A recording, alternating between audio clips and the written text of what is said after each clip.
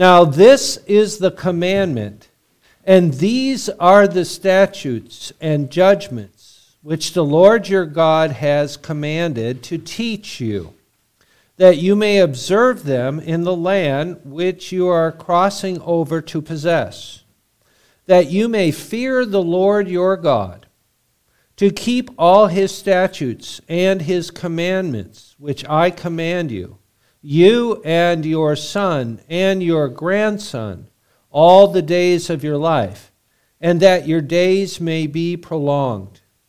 Therefore, hear, O Israel, and be careful to observe it, that it may be well with you, and that you may multiply greatly as the Lord God of your fathers has promised you, a land flowing with milk and honey. Hear, O Israel, the Lord our God, the Lord is one. You shall love the Lord your God with all your heart, with all your soul, and with all your strength. And these words which I command you today shall be in your heart. You shall teach them diligently to your children, and shall talk of them when you sit in your house, when you walk by the way, when you lie down, when you rise up. You shall bind them as a sign on your hand, and they shall be as frontlets between your eyes. You shall write them on the doorposts of your house and on your gates. And then down in verse 13, you shall fear the Lord your God and serve him, and shall take oaths in his name. Let's take a moment to prepare to do just that, to serve our God, to worship him, for he is worthy. Let's take a moment of silent meditation and preparation.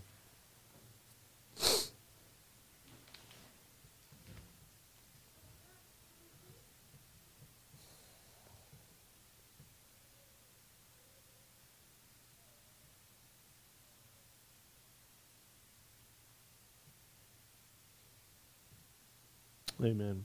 Please rise now as we hear the call of our Heavenly Father. The call this morning is coming from Psalm 95. Oh, come, let us sing to the Lord. Let us shout joyfully to the rock of our salvation. Let us come before his presence with thanksgiving. Let us shout joyfully to him with psalms. For the Lord is the great God and the great King above all gods. In his hand are the deep places of the earth. The heights of the hills are his also. The sea is his, for he made it, and his hands formed the dry land. Oh, come, let us worship and bow down. Let us kneel before the Lord our Maker. For he is our God, and we are the people of his pasture and the sheep of his hand. Grace to you and peace from God our Father and our Lord Jesus Christ. All right, what have we been called to do? But to sing and make a joyful noise to the Lord. So let's do so. Let us shout to him through song. Beginning in 570, praise God, from whom all blessings flow. And then we'll be singing from Psalm 103. So let's begin with 570.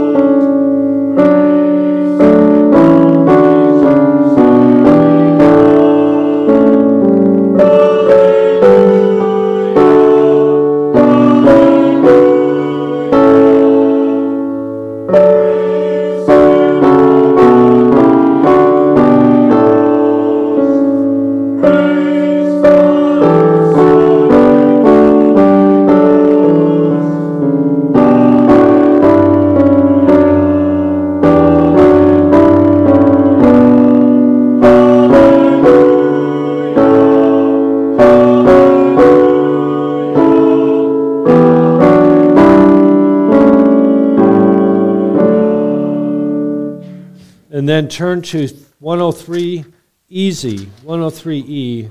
O come, my soul, bless thou the Lord thy Maker.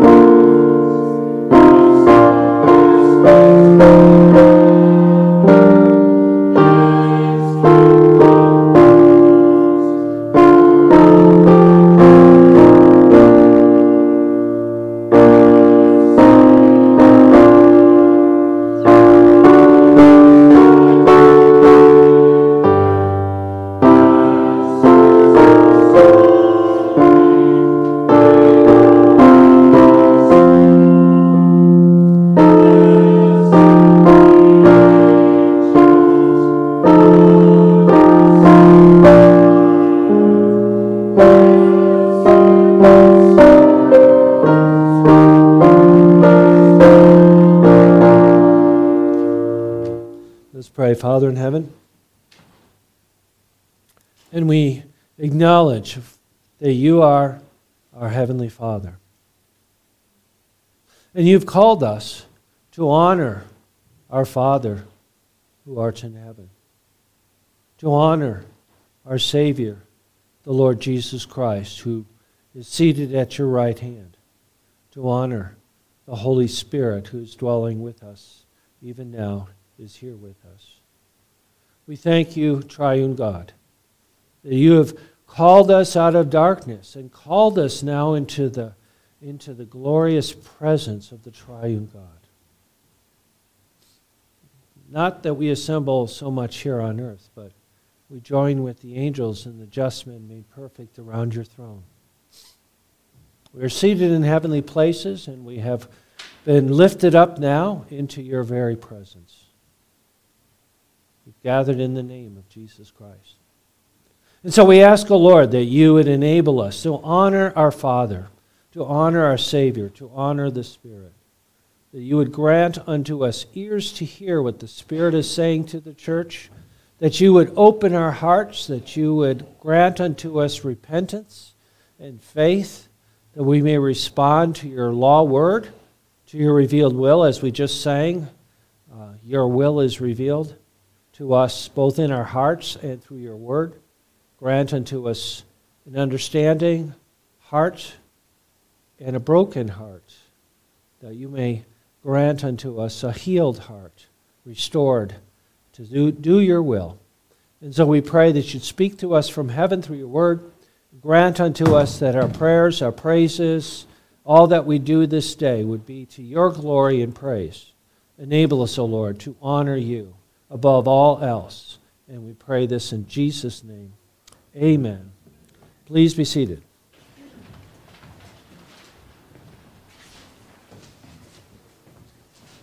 This morning we have opportunity to confess our sins, and we'll do that with a responsive reading found in your bulletin.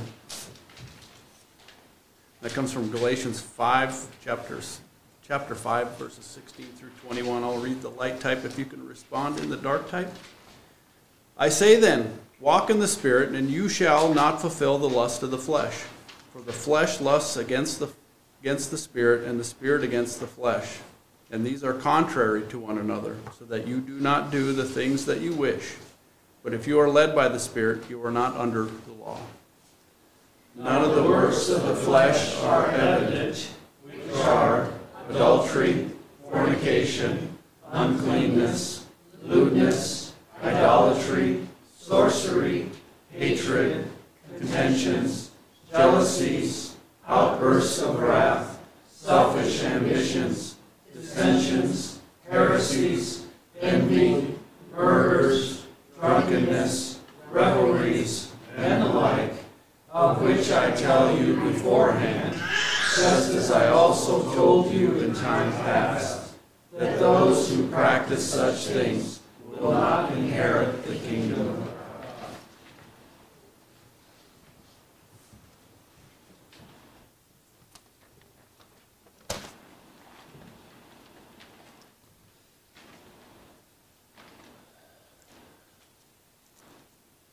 Let us pray. Father in heaven, we thank you once again for the revelation of your will. We know that your law, your will revealed in the law, is perfect. And the Psalms say, converting the soul.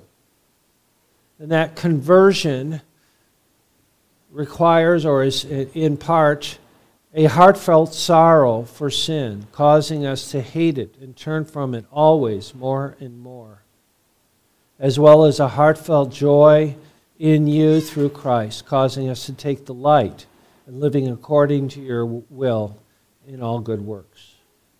And so, Lord, we do desire to have that heartfelt sorrow, to have the proper response to the revelation of your good will for us and how we have not kept it.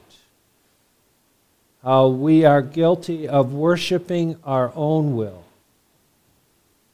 of manipulating the things that you have given us, creation, to accomplish what we want, irregardless of what you want.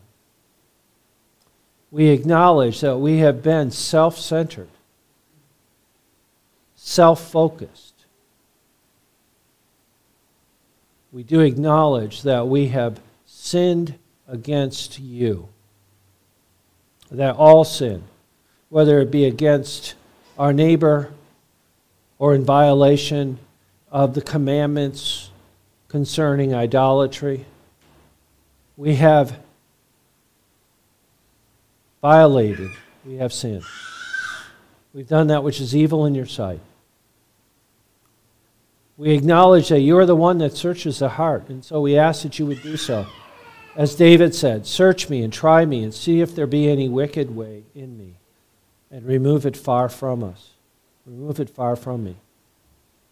We do pray that you would take our heart, as Calvin said, my heart I present to you, promptly and sincerely.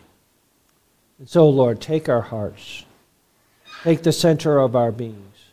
Take the place where sin starts, and we pray that it would be yours. Remove far from us not only the sin, but the consequences. And we thank you, Lord Jesus, that you took upon yourself the consequences of our sin on the cross. You bore it. You declared, it is finished. The debt is paid. And so we pray that you would strengthen us to believe that, to trust you, to thank you, to worship you as the redeemed of the Lord, that we would come with singing unto Zion, with everlasting joy upon our heads. We ask this now in Jesus' name. Amen. Let us do so. Let us celebrate the love of the Father. God so loved the world that he gave his only begotten Son. So our hymn is 351. How deep the Father's love for us. 351. Let us stand and celebrate our Heavenly Father and his love.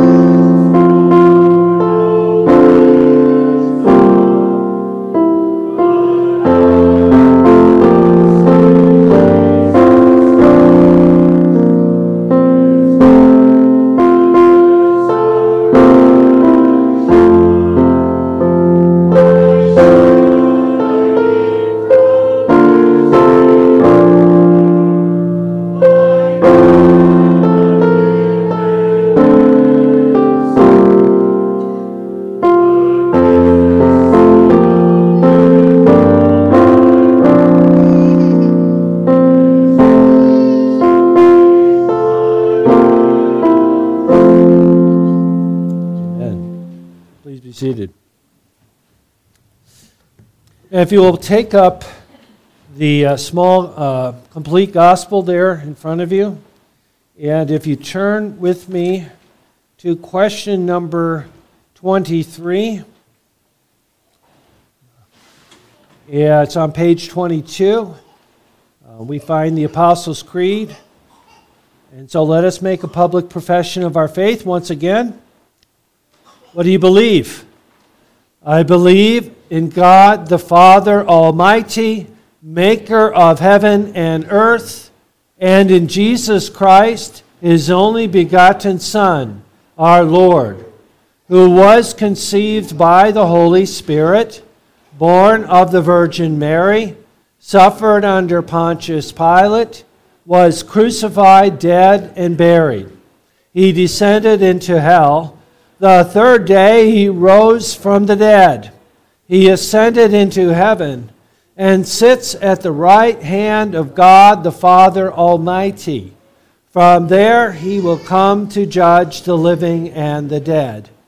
I believe in the Holy Spirit, the Holy Catholic Church, the communion of saints, the forgiveness of sins, the resurrection of the body, and the life everlasting. Amen. How important is it to you that Jesus rose from the dead? I was thinking about that as we were singing and as we were reading that. There are some churches that emphasize the death of Christ, but not the resurrection. Is that erroneous? Yes. If it wasn't for His resurrection, His death is meaningless.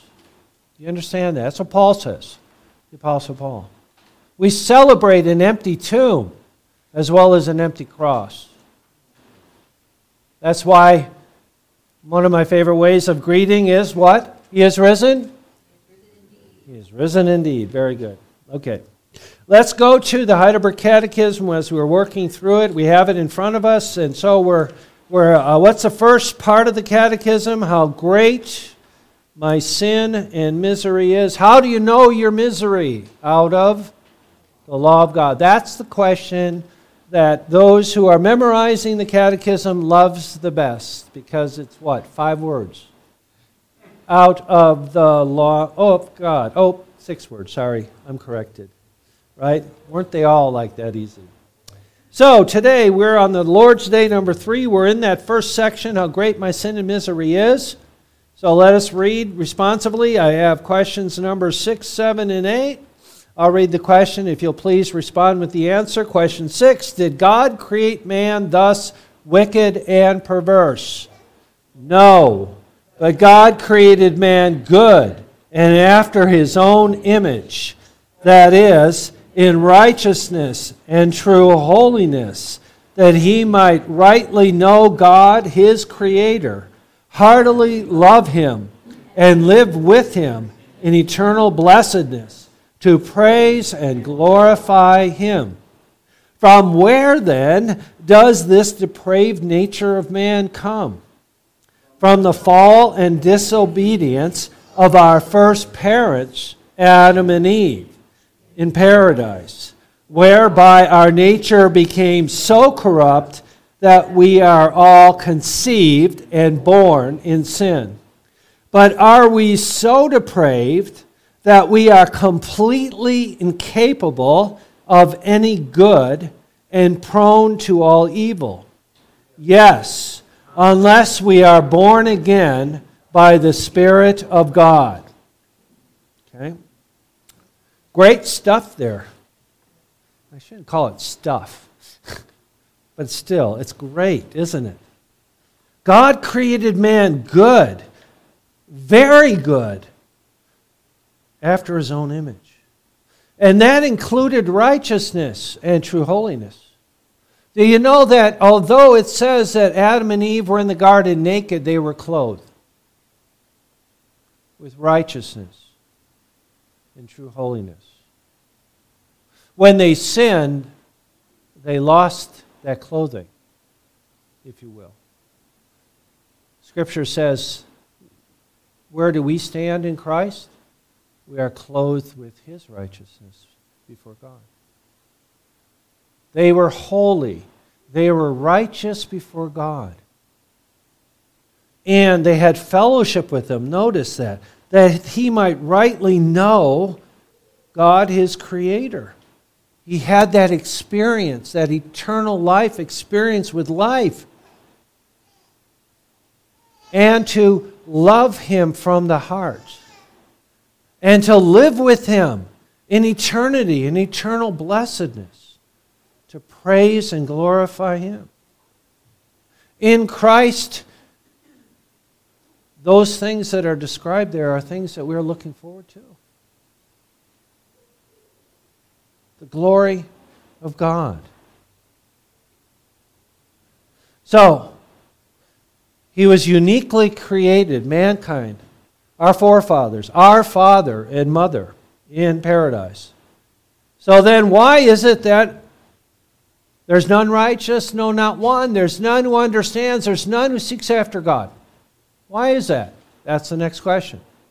That's not what we experience in ourselves and around us. And the answer is because of the fall and disobedience of our first parents, Adam and Eve, in paradise. And I like how it says our first parents. I'm talking about honoring our fathers and mothers today. Our first parents sinned, and therefore our nature became so corrupt that we are born in sin and we do sin. We are sin. And then we do sin.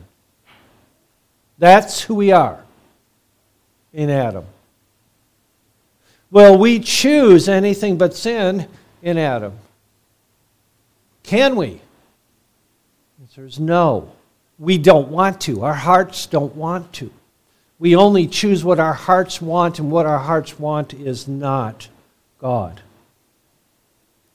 So are we so depraved that we are completely incapable of any good in the sight of God, and we are prone to all evil? And the short answer is yes. Is that hard to take? Does the natural man say, oh yeah, that's really, I believe that, or they say, that's wrong? I'm not that bad.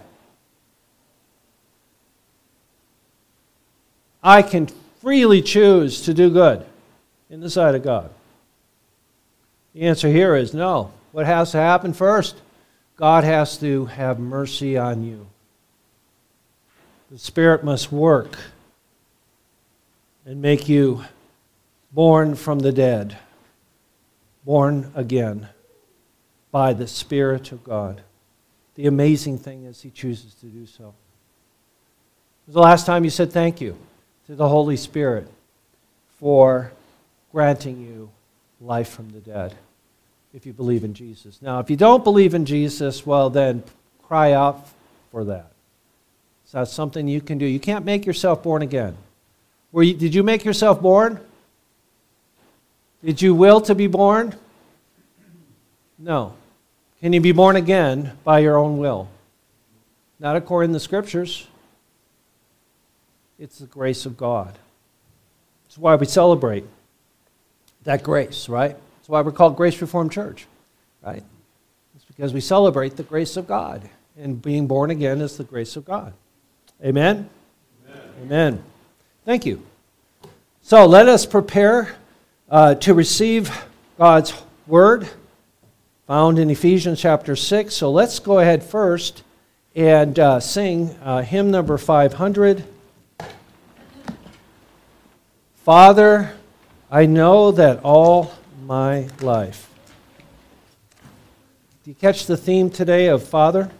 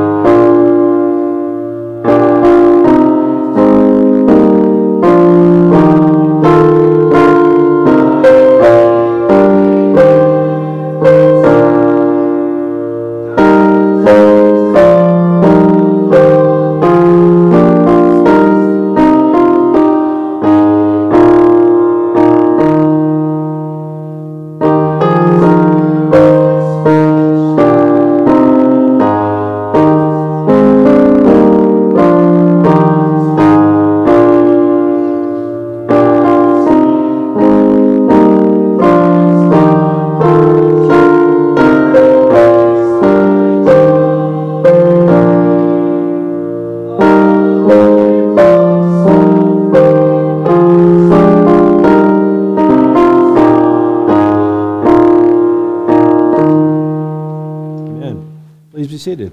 Isn't that a great statement? A life of self-renouncing love is freedom. That's a great statement. All right, so if you'll turn in your Bibles now, we are working our way through the book of Ephesians, a letter of Paul to the brethren there in Ephesus. We are beginning chapter 6. And we'll be reading verses 1 through 4 and looking at that today. Lord, we pray that you bless now the reading and preaching of your holy word. Children, obey your parents in the Lord, for this is right. Honor your father and your mother, which is the first commandment with promise, that it may be well with you and you may live long on the earth. And you, fathers, do not provoke your children to wrath, but bring them up in the training and the admonition of the Lord. And I also wanted to, Paul will say practically the same thing in his letter to the Colossians. Children, obey your parents in all things, for this is well-pleasing to the Lord. Fathers, do not provoke your children, lest they become discouraged. The grass withers, the flower falls, but God's word abides forever. Amen? Amen. Thanks be to God. Let's pray. Father in heaven, here we are told to honor those who reflect you, those who have been placed in a position of father and mother, those in authority over us. We pray that you would enable us to do so, to honor those in authority over us. And for those who are in authority, fathers and mothers, and bosses and so, we pray, O Lord, that you would enable us also to guide and direct, encourage, strengthen, love those under our care. Help us to be those shepherds, those that love their children, those in authority, those under their authority. We ask, O Lord, that you would, as we are listening to this application of what it is to be a child of God, walking and following Jesus, we pray, O Lord, that we would be able to hear and see your care for us as well. We pray this now in Jesus' name. Amen. Beloved in the Lord Jesus Christ, it's been said that that imitation is the sincerest form of flattery. True. If somebody imitates you, it's actually a compliment. Hopefully, it's a good imitation, not a bad one. Many years ago, there was a pastor who preached the charge to the congregation of where his son was becoming a pastor. And he did something that I thought was pretty funny. Normally, if you notice in the sermon outline, how many points is normally in a sermon? 3 points. He said, I'm going to do something different. I've got 1 point, but I got 3 texts. Instead of 1 text, 3 points. And his point was, to charge to the congregation was, esteem your pastor, it will be good for you. I thought that was a very interesting sermon. As a matter of fact, it's one of those sermons that I remember. Esteem or honor your pastor, it will be good for you. The text that he used was 1 Thessalonians 5:13, among others. But as I thought about that, in a sense, I realized that this message is also true. And so the title, Honor Your Father and Mother, It Will Be Good for You. So that's kind of the inspiration of the title. We read earlier Deuteronomy chapter 6 in devotion. In Deuteronomy chapter 5, like I said, where the Ten Commandments are reiterated, what is the commandment concerning parents? Honor your father and your mother. Here in our text, we find the same commandment. Verse 2, honor your father and your mother, which is the first commandment, with the promise. Stop and think about that. How many of the commandments, of the Ten Commandments, have a promise? If you do this, this is what you'll benefit from. Not many. It's the first commandment with a promise. What? That it may be well with you, that it may be good for you, and that you may live long on the earth. So, in contradiction to our culture's attack on God-given authority and law, here we see God saying, this is how you can please me. As Paul said in Colossians. Children, how can you please God? Honor your father and your mother. Obey them. Love them.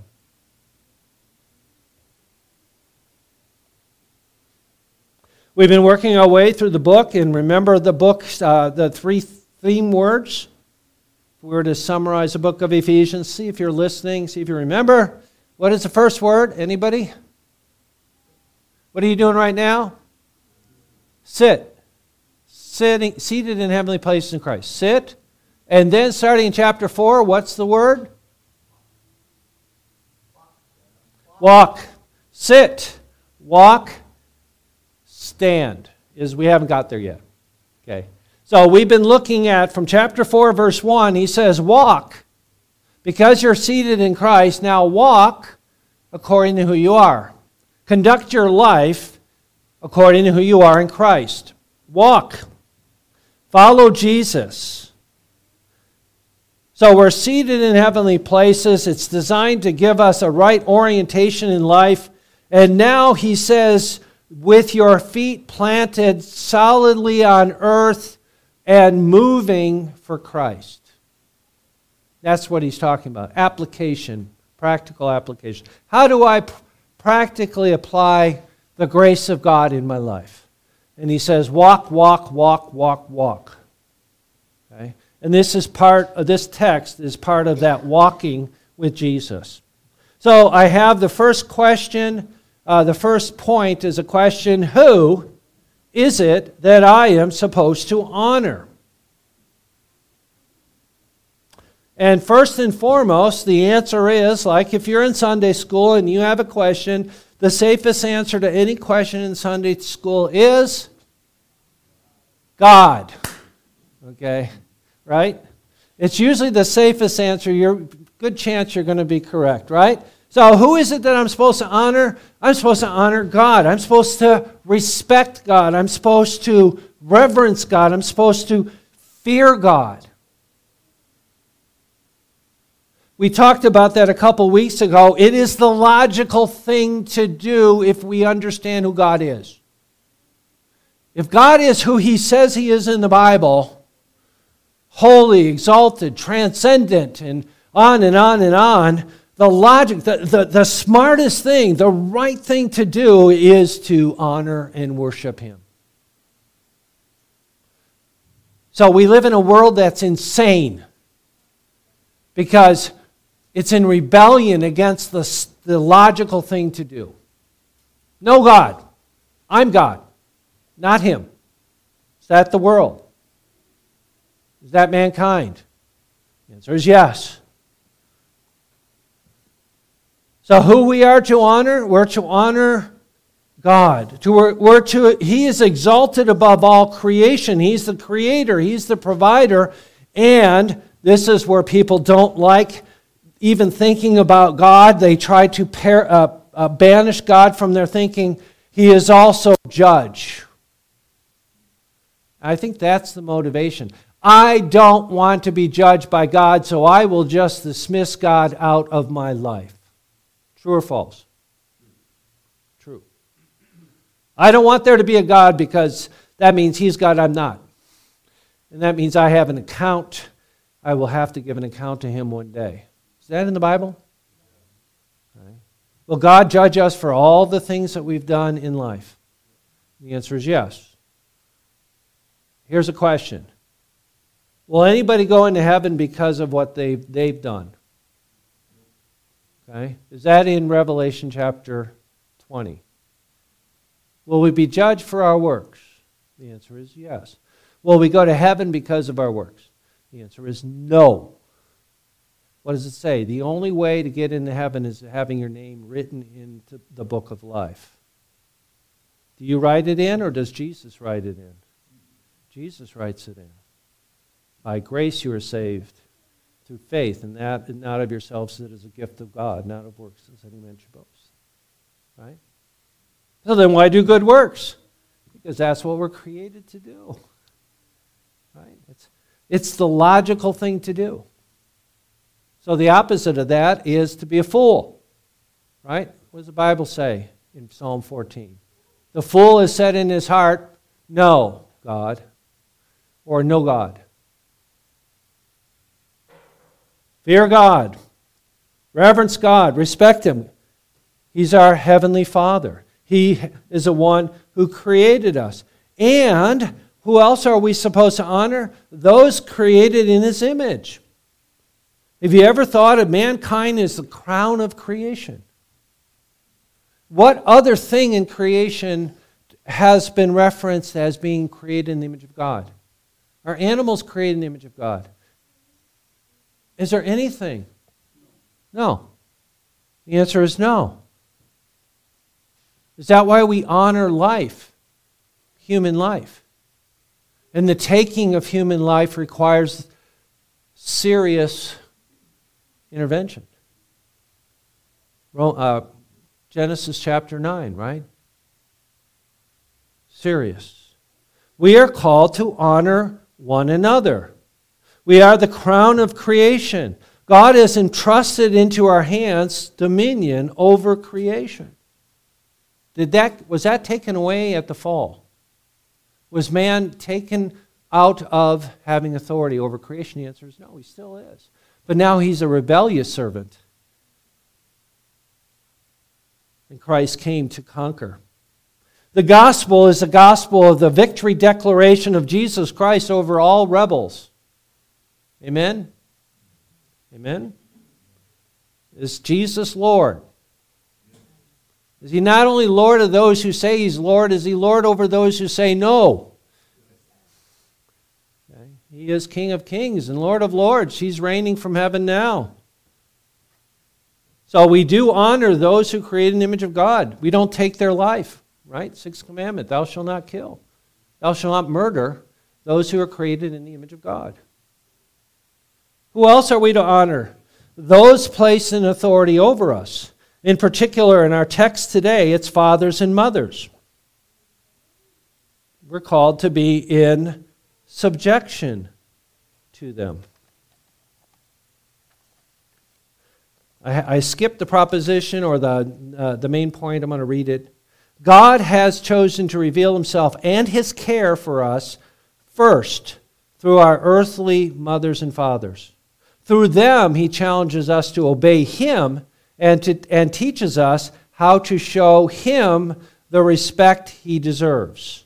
Even better, he provides many positive incentives to motivate and encourage us to hear and receive, to trust and obey. One author, talking about that idea of being in subjection to those in authority over us, including our parents, he says, subjection is easiest to tolerate when it comes to our parents. Agree or disagree? That was a tough one, right? Well, do we like to submit to anybody? That's hard, right? But he says, the Lord uses our parents. The Lord, therefore, gradually accustoms us to all lawful subjection, since the reason for all is the same. Indeed, he shares his name with those to whom he has given preeminence, so far as it is necessary to preserve this, the title Father. And you can add Mother. Those persons, therefore, with whom he shares this title, he lights up with a spark of his splendor, so that each may be distinguished according to his degree. Thus, in him who is our Father, we should recognize something divine because he does not bear the divine title without cause. And he goes on to say, another author goes on to say, it is the first school. Our family, our mother, our father, is our first school of learning to submit to authority. Right? The little baby, nursing baby, on up. How we treat our parents, how we learn respect or not, affects the rest of our life. You learn to disrespect your parents, what happens? You start disrespecting the police officer. You start disrespecting laws. What happens? There are consequences. So we are called to respect, to honor those in authority over us, especially fathers and mothers. It is God's way of educating us on how to do so. And then finally, Scripture says, honor all men. Honor all. Why? Because they're in the image of God. That's hard to do sometimes, right? What's the hardest thing to do is to honor someone who's not honorable, right? At work, are there people at work out on the oil field? For those of you at work, are there dishonorable people that are we still called to honor them as a human being? To show them respect because they're created in the image of God. Even if they have there's no way that I can respect this man in my flesh as he is. No, we're called to honor all men, including and especially our parents. My second point, why should I? And I love my answer there in the outline. What do you think? Live long and prosper or die young and miserable. I don't know if any of you are Star Trek Trekkies. You know, what is the Vulcan greeting, right? You know where that came from? Came from the synagogue. That's what the rabbi would say, live long and prosper. It's the word shalom. Shalom. Yeah, the Vulcans are the Jews of Star Trek world. At least that's what some have said. Okay. Live long and prosper. Isn't that what our text is saying? That it may be well with you, and that you may live long on the earth. So what's the opposite? That it may go bad, and you die young. Is that true? If we don't learn how to honor those in authority, it's a dangerous thing.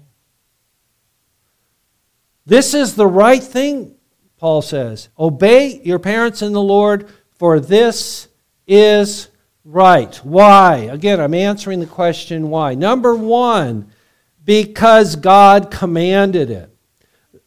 It isn't that God said it, I believe it, that settles it. It's God said it, that settles it. Whether you believe it or not doesn't matter. It's still true if God commanded it. It is the right thing to do. Even nature teaches us that. Well, I need to understand why I need to do this before I do it. Is that ever a temptation? I will only obey what I understand. If I can't understand, if I don't agree with you, I'm not going to do it. Is that obedience? Is that submission to authority? The answer is no. Obey first, an explanation can follow. Or may not. We're still called to obey. Otherwise, if I only obey what I understand, who's in charge? Me. It's the right thing to do. Obey your parents. Honor your father and mother. Secondly, why should I do it? Because it is God's revealed will again. It's not based on personal character, kindness, expediency. It's because it's what God says. I've just repeated myself, didn't I say it twice? Number 3, why should I do it? Because God promises 2 things. Number 1, that it may be well with you. Or the title of the sermon, that it may be good for you. That's a promise. Secondly, why? Because God promises that you may live long in the promised land. At least that's what it was to the original audience. Well, you may live long on the earth. Proverbs chapter 3.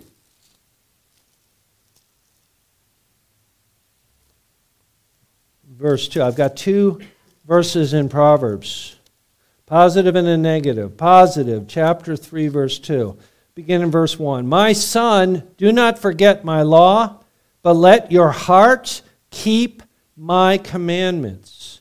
For length of days and long life and shalom, peace, they will be added to you. Let your heart keep my commandments. Length of day, long life, and good shalom. What's the opposite? Die young and miserable. Proverbs chapter 30, verse 17. The eye that mocks his father and scorns obedience to his mother, the ravens of the valley will pluck it out, and the young eagles will eat it. What is he saying? Disobey, you'll die, or you'll be dead out in the valley, and the ravens will come and pluck out your eye to make sure you're dead so they can eat you up. Pretty serious stuff, isn't it? We're not just talking theory here. It's life and death, according to the Scriptures. Length of days, long life and peace shall be added to you. So why should I honor my father and my mother and those in authority? It's a life and death reason. So, how do I do it? Third question. How do I do it? Through obedience, honor, and gratitude. But let's turn that around. Remember I mentioned earlier the word glory. Remember that? The key word for today is glory. So there's 5 elements, 5 ways that you can honor your father and your mother. And the word glory is the key. So if I come up to you afterwards, kids, I'm expecting you to remember the word glory. You might not remember what they all stand for, the G and the L and the O and the R and the Y, but I want you to remember the word. Okay, glory. So, number 1, glory, the G. What is the G? Gratitude. We are called to be grateful, to thank God for our parents. That may be the hardest one, right? Especially when they tell me to do something I don't want to do. Or, have you ever had this situation happen where you know that you're supposed to go take out the trash, you're thinking about doing it, you're getting ready to do it, and then your mom says, go take out the trash. You ever had that happen before? And, I'm so angry. I was just going to do that. Thankful. Expressing gratitude. Thank you, God, for giving me my parents. For those of you that know, my mother lost her mother when she was 1 year old, possibly giving birth to her sister who also died. Then when she was 6 years old, she got very sick. Her dad took her to the hospital. They told him she's going to die. And he couldn't take it, and he left her in the hospital to die and moved to Chicago. From age 6, she had no parents. When she was married was the first time she had a family again. And when she gave birth to her firstborn son, her first flesh and blood, she experienced life without parents. Do you appreciate the gift? Are you thankful that God has given you parents, unlike my mother? We recently had an adoption. Little Mella. She's around, but Mella now has a mommy and a daddy. Legally. That love her. So what's the first? When was the last time you said, thank you, Mom, thank you, Dad, for being my mom, for being my dad? You ever? Boys? You ever said, thank you, Mom, thank you, Dad? Girls? Oh, I have to put up with them. No, I thank God for them. Could have been a different setting. So the first thing to do today, say thank you. The G. Second, what's the second letter? L. Anybody can guess what the next thing you're called to do? Love. Okay. Love your parents. Richard Baxter, I didn't bring the book with me. Richard Baxter went into great detail here. I want to read what he said. Be sure that you dearly love your parents. Delight to be in their company. Be not like those unnatural children that love the company of their idle playfellows better than their parents, and had rather be abroad about their sports than in their parents' sight. Now that's Old English. We're talking 400 years ago. But what did he say? Who are these playfellows? Your buddies, your friends, your peers. I'll read it again. Be sure that you dearly love your parents. Delight to be in their company. Remember, they're only going to be around for a little while and then they're gone. Right? My parents are gone. I can't go to them and talk to them and ask them questions anymore. They're gone. Don't be presumptuous. Love your parents and rejoice in their company. He goes on to say, remember that you have your being from them and come out of their loins. Remember what sorrow you have cost them and what care they are for your education and provision. Remember how tenderly they have loved you and what grief it will be to their hearts if you miscarry, and how much your happiness will make them glad. Remember what love you owe them, both by nature and in justice, for all their love to you and all that they have done for you. They take your happiness or misery to be one of the greatest parts of the happiness or misery of their own lives. Deprive them not, then, of their happiness by depriving yourself of your own. Make not their lives miserable by undoing yourself. Though they chide you and restrain you and correct you, do not therefore abate your love to them, for this is their duty, which God requires them, and they do it for your good. Now, most of you parents are going to say, I need a copy of that. Isn't that great? Isn't that a great statement? Do we ever stop and think about what our parents have done for us? How much they put up with us? We are called to love our parents. Okay, what's the third word? Oh. What do you think that one is? Obey? Is that what I heard? Obedience? Obey? Okay, bad word. 4-letter word, obey. Ooh, right? He goes on to say, I hope you don't mind. I don't normally do a lot of reading, but it's so good. Anyways, obey your parents in all things, which God forbiddeth not. Okay, so he throws that in. As long as your parents aren't telling you to go out and kill somebody or, obey your parents in all things. Remember that as nature has made you unfit to govern yourselves, so God in nature hath mercifully provided governors for you.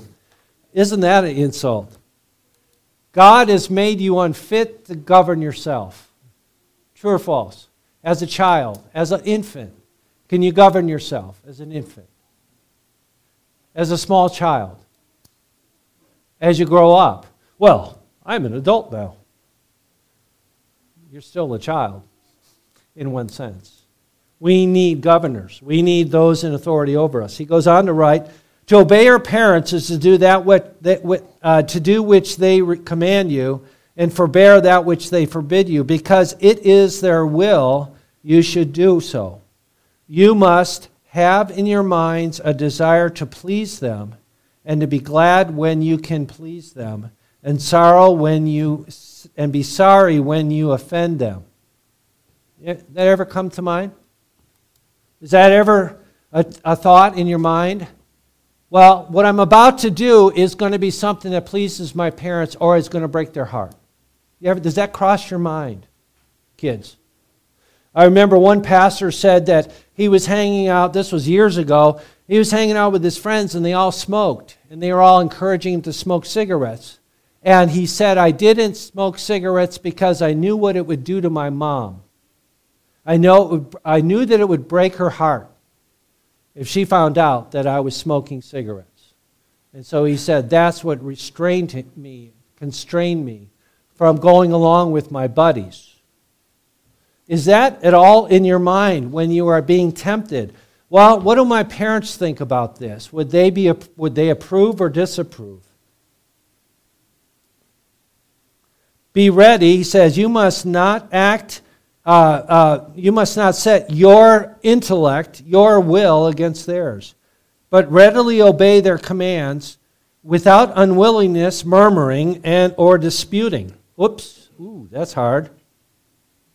Though you think your own way is best, and your own desires are but reasonable, yet your own intellect and will must be subjected unto theirs, or how else do you obey them? Like I said, you're going to want a copy of this. I can make copies, parents. Kids, if you go, it'd be good to read. Is it true that you should hire a teenager? What's the rest of the joke? Yeah, hire a teenager while they know everything. Right? We don't know anything, right? I'm an old man. I'm still learning. I'm a dummy. So many things to learn. Consider it is the will of God that it should be so, and that He has made them as His officers to govern you, and in disobeying them, you disobey Him. True or false? You disobey your parents, or you disobeying God? Now, again, he throws in a qualification, as long as they don't tell you to go kill someone or a sin. But still, we're called, what's the third word? G-L-O, obey. R. Anybody want to guess on that one? Oh, that would be good. Repent of all the things that I didn't do there. That would be good. No, it's respect. Reverence, respect. Kind of the same as honor, right? Same word. Honor your parents, both in your thoughts and speech and behavior. Which one's the hardest to govern? Your thoughts, your speech, or your behavior? Thoughts. Is that hard to honor your parents in your thoughts? Especially when they tell you to do something you don't want to do or you don't agree with. And the answer is yes. Speak not dishonorably, rudely, irreverently, or saucelessly. In other words, evil words. Either to them or of them. Behave not yourself rudely and irreverently before them. Now this sounds like something that comes out of 400 years ago, doesn't it? That's not acceptable today. I am encouraged to talk evil about my parents by my peers, by my friends, especially when they want me to do something I disagree with.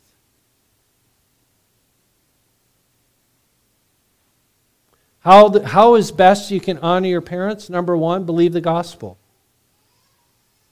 The Father gave His Son that we might become His sons and daughters.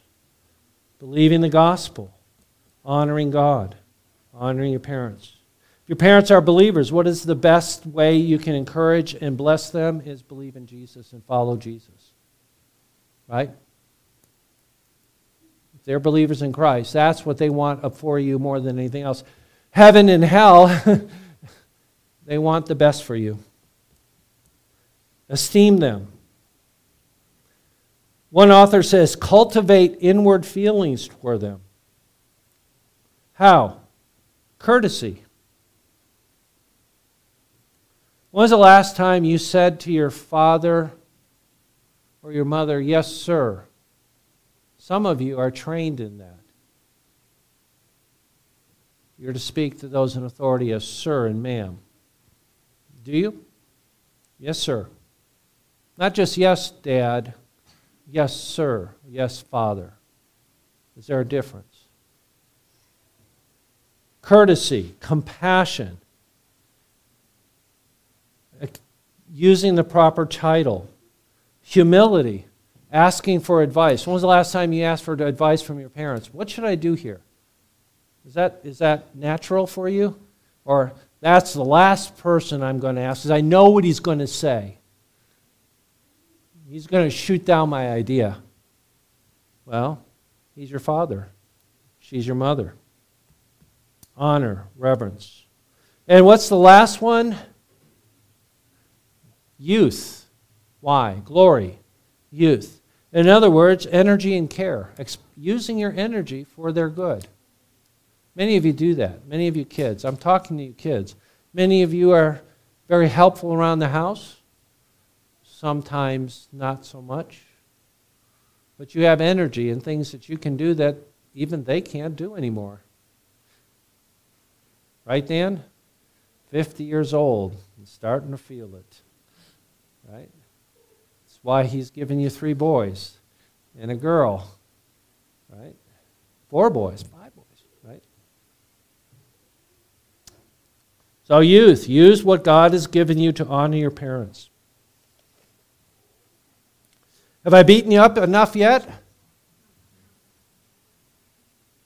I'm skimming the surface of things that is written about that. I hope you understand. What is the summary? One word. Kids, I want to hear the kids say it. What's the one word that you're taking away from today?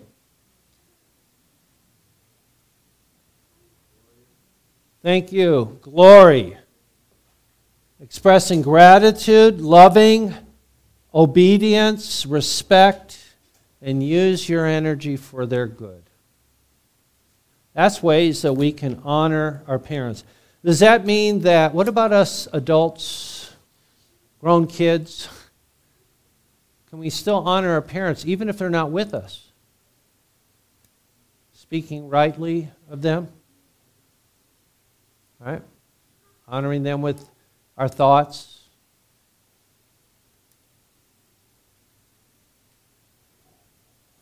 Honor your father and your mother. It will be good for you. Shall we pray? Father in heaven, we thank you for giving us fathers and mothers who raised us. Though, yes, they are sinners too, and they have failed in many ways, and we can find those, we can see those easily. Yet, your love toward us was in giving them. Not only parents, but also those in authority over us. Help us, Lord, to take these thoughts, these points, this glory summary, and put it into practice to honor those in authority over us, whether they be our parents or our boss or the civil magistrate or whatever authorities that you've placed in our lives. Enable us, O Lord, to truly express our thankfulness for them, that you would enable us to love them, that you would actually love them through us, that we would be submissive and obedient unto you and to them, that we would be able to respect, even if it's the uniform, their position. Help us to be able to do so and enable us to use the things that you've given to us, including our energy and abilities, for their good and your glory. And so we commit this to you, and we pray that you would be glorified in Jesus' name. Amen. Thank you very much, and we'll let us respond by his tithes and our offerings.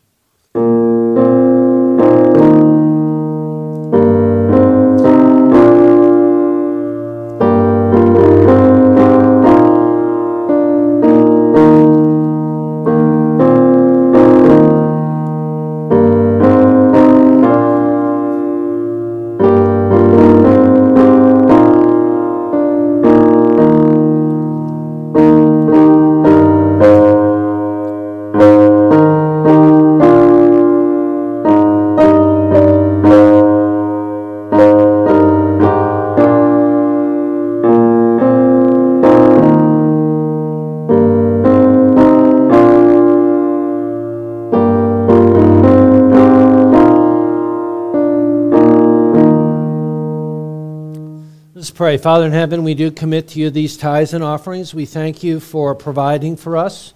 And we give back a portion, acknowledging that all comes from you.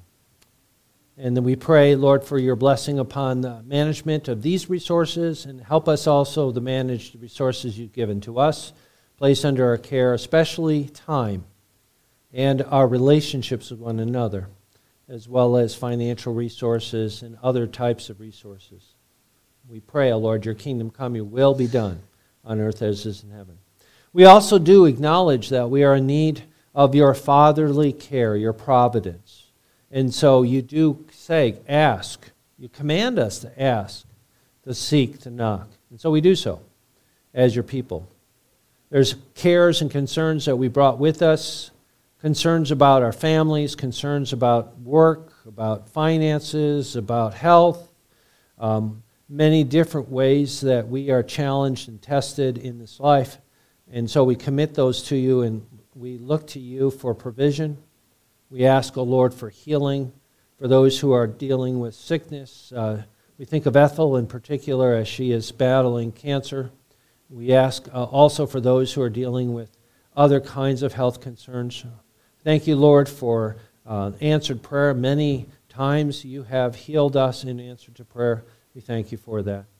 We lay before you also, we are called to be ambassadors, peacemakers, that you use us. We pray that you would enable us to be at peace with one another, and also to be there to be able to be an instrument through which the peace of God comes to those who trust in Christ. And so we ask for that, Lord. Grant unto us opportunity and boldness to be able to speak the truth, to share the gospel as you open doors.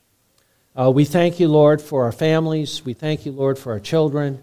We pray for them, as this message was primarily focused on them, but in one sense, we are all children of God.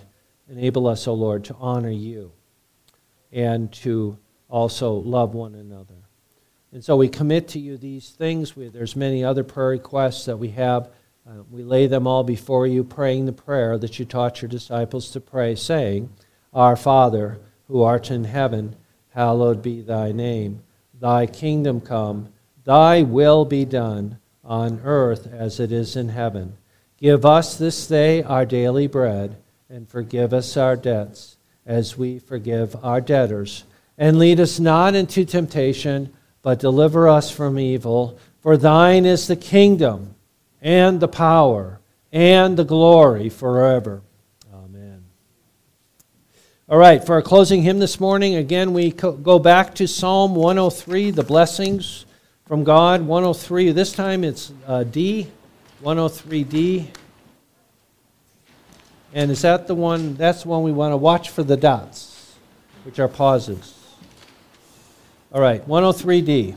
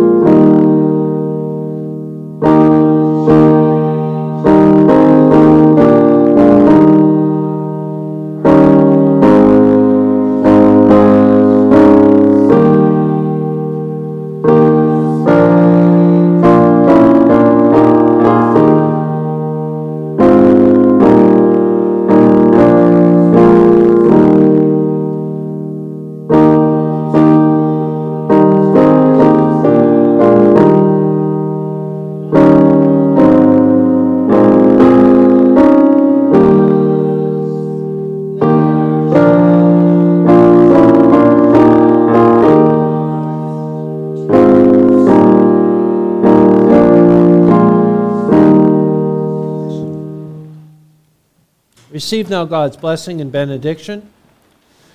But you, beloved, building yourselves up on your most holy faith, praying in the Holy Spirit, keep yourselves in the love of God,